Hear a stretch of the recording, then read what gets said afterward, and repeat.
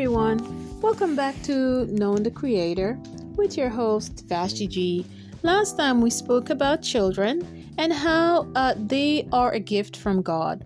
Today we will speak about being single and what God has to say about it.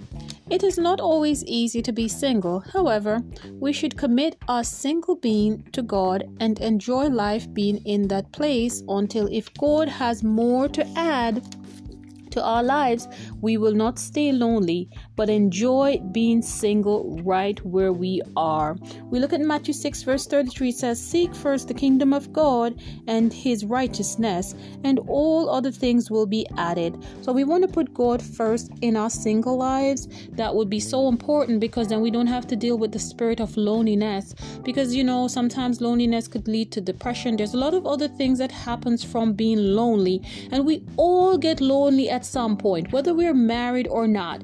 But this one is directed to single persons. So we're going to look at 1 Corinthians 7 verse 8. "But I say to the unmarried and to the widow that it is good for them if they remain that way." So if you can remain single and happy, that is okay. If you can still keep yourself pure for God, that's beautiful.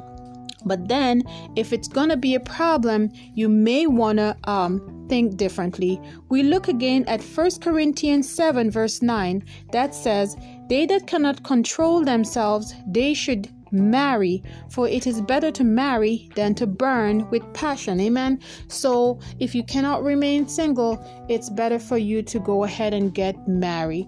But at the same time, you want to be able to wait on the Lord. You don't want to rush into anything, right? So we look at this and we see it is okay to be single. In fact, we are not all going to get married, but that it does not mean that the great Creator loves us any less, or he adds less to us because we're single. We're still his children, and we're very valuable. But being single should be about God and him giving us true happiness in Christ Jesus. I believe that God is more than capable of keeping us happy. Amen. He created us in our mother's belly. So if anybody knows how to make an individual happy, he sure does know how to do so.